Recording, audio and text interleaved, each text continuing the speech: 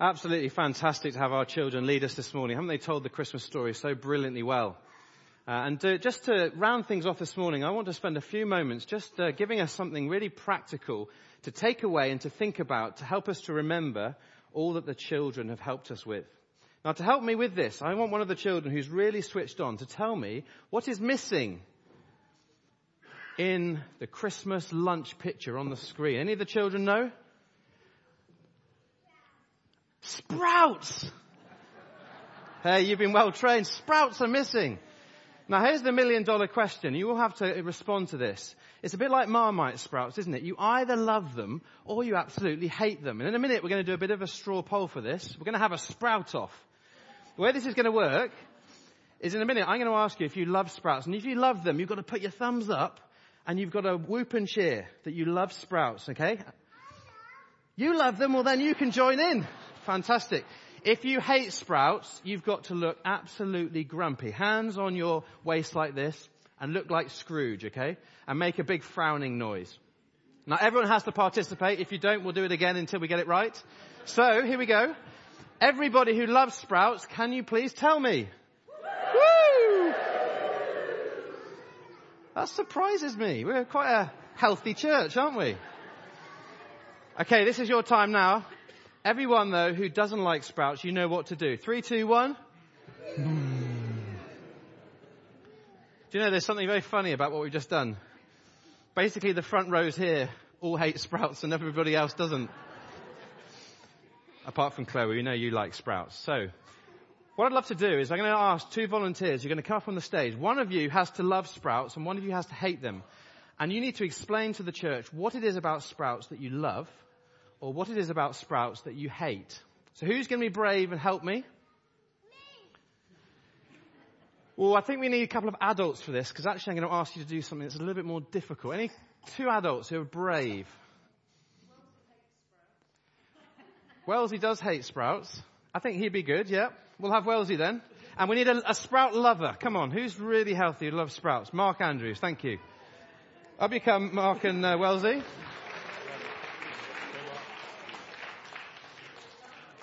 Now you two, just to prepare you, we're going to play a little game of just a minute like you've had on the radio. So you have to try and speak for a minute without hesitation, repetition or deviation on the subject of I hate sprouts and I love sprouts, okay? So hesitation is anything like or a pause. Repetition is obviously repeating yourself in particular words. And what's the last one? Deviation. You can't start talking about pigs in blankets or anything else at Christmas, okay? I think we're going to start.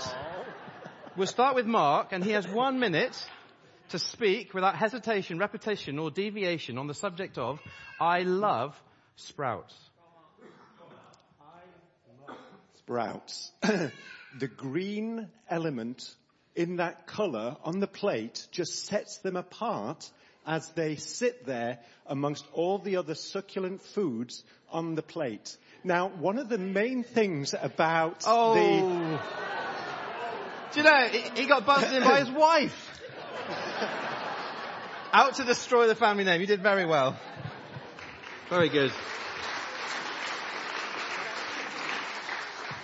There's so much more to say about the beauty of sprouts that I've got to continue. Let's give him another 30 seconds. A little longer. 30 seconds. One of the main things about sprouts is the way that they're cooked. Now, I impress upon my dear wife each year that these sprouts are needing to be cooked because I love sprouts. And one of the things that has to happen before they're placed into the steamer is that they've got to be crossed in the base of the sprout. And that crossing is absolutely imperative in its depth. And so one of the things that has to happen is it has to go far enough up to separate the sprout to allow the... That'll do. He's doing very well.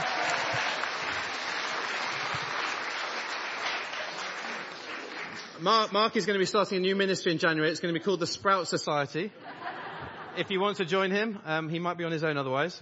Thank you very much. Well, we know that Wellesley doesn't like too many green vegetables, but you have 1 minute now to speak without hesitation, repetition or deviation on the subject of I hate sprouts.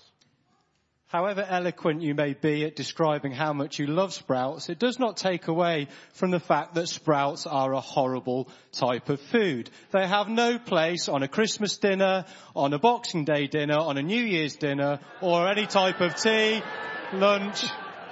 Keep going, keep going. Their texture is horrible, their colour is green. I don't like any other food groups that are of that same colour as the one mentioned to do with sprouts.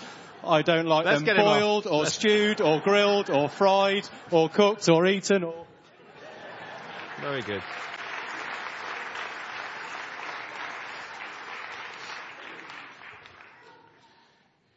So you love sprouts or you hate them. Now, this is a silly illustration, but it's got a very serious point. I have here a big bowl of sprouts. And I'm soon to wrap them up to give them to Wellesley as a Christmas present. Now, you can all do lots of different things with sprouts. And when you leave the church this morning, every one of you has an opportunity to take a sprout with you. Okay? But what you do with this sprout really, really matters. You see, sprouts are brilliant. You can keep this for Christmas Day and you can cook it on Christmas Day. You can shred them and add some cranberries and bits of bacon. That's particularly nice. You could even, if you want, make a fetching little necklace. A little sprout necklace. I mean, they're very versatile, okay? But the point is, every one of you has to take a sprout with you. But the really important thing is, what you're going to do with it. You see, some of you will take a sprout, and you love sprouts, and you will use this. You'll either keep it in your fridge until Christmas Day, where you'll cook it. And if you need to know about the depth of how to cut it, then Mark's your man. You might turn it into a fetching necklace like this.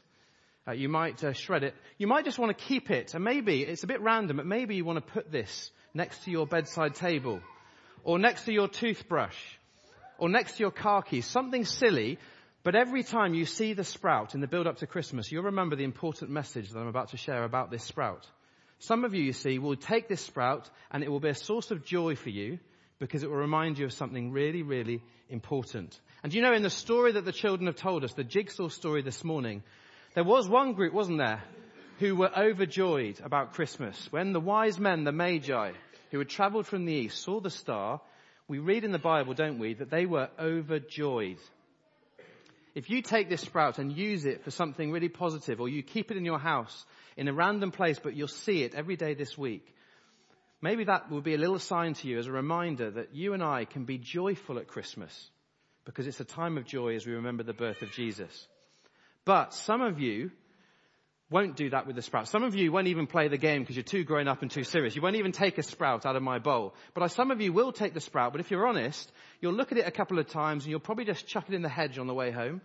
Or maybe you'll throw it at the cat when you get home. But you won't use the sprout for a meaningful purpose.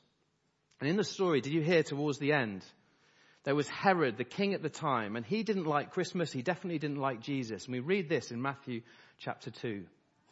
When Herod realized that he had been outwitted by the Magi, he was furious and he gave orders to kill all the boys in Bethlehem and its vicinity who were 2 years old and under.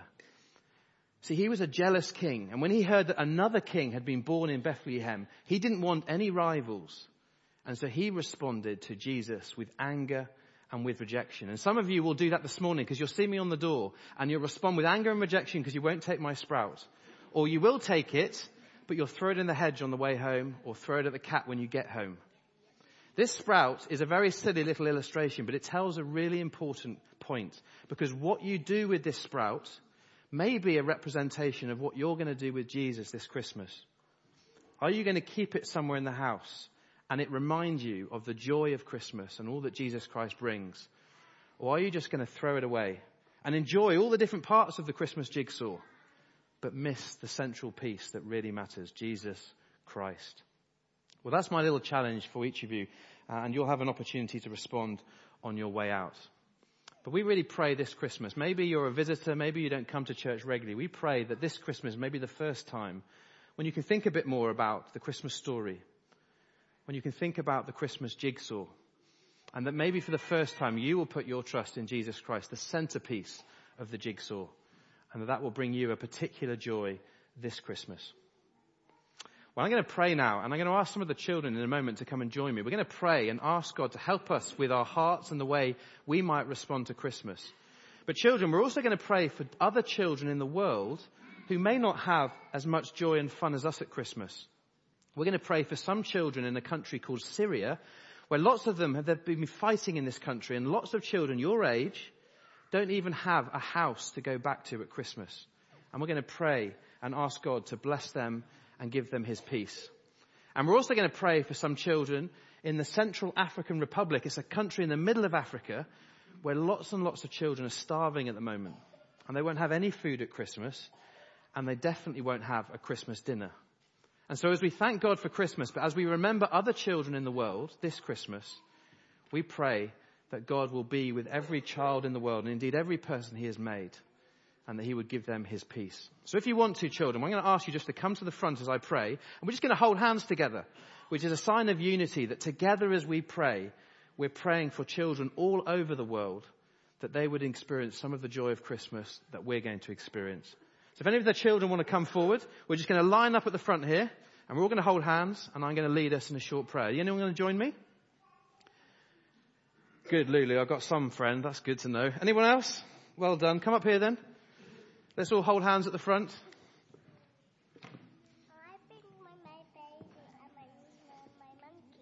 Your little baby and your monkey can pray as well. That's great. Okay, and we're going to thank God for Christmas. And remember, we're going to pray for the children in Syria and the children in the Central African Republic. Should we be quiet together as I pray? Heavenly Father, we thank you for the great joy of Christmas, and we thank you for all that we've learned together this morning. And we thank you as we think about the jigsaw puzzle, that this Christmas we would remember the centerpiece, Jesus Christ. And as we take our little city Brussels sprouts home with us, I pray that they would remind us of a really important thing. Are we going to be like Herod and be angry and reject our Savior Jesus this Christmas? Or are we going to be like the wise men who were filled with joy when they came to accept who he was? Please would you help us this Christmas to remember what it's all about. And as we celebrate with our friends and our family, we do pray for children all over the world who may not have an enjoyable Christmas like us. We pray for the children in Syria who don't have homes to go back to because of the fighting. And we pray that you would comfort them and bring peace to that country. And we pray too for the children in the Central African Republic, many of whom are starving and have no food to eat. And as we eat our yummy Christmas dinner in a few days' time, please help us to remember them. And we pray that food would get to them so that they can be happy once again. We thank you that you're the God who answers prayers. We thank you for Christmas. And we ask all these things in Jesus' name. Amen.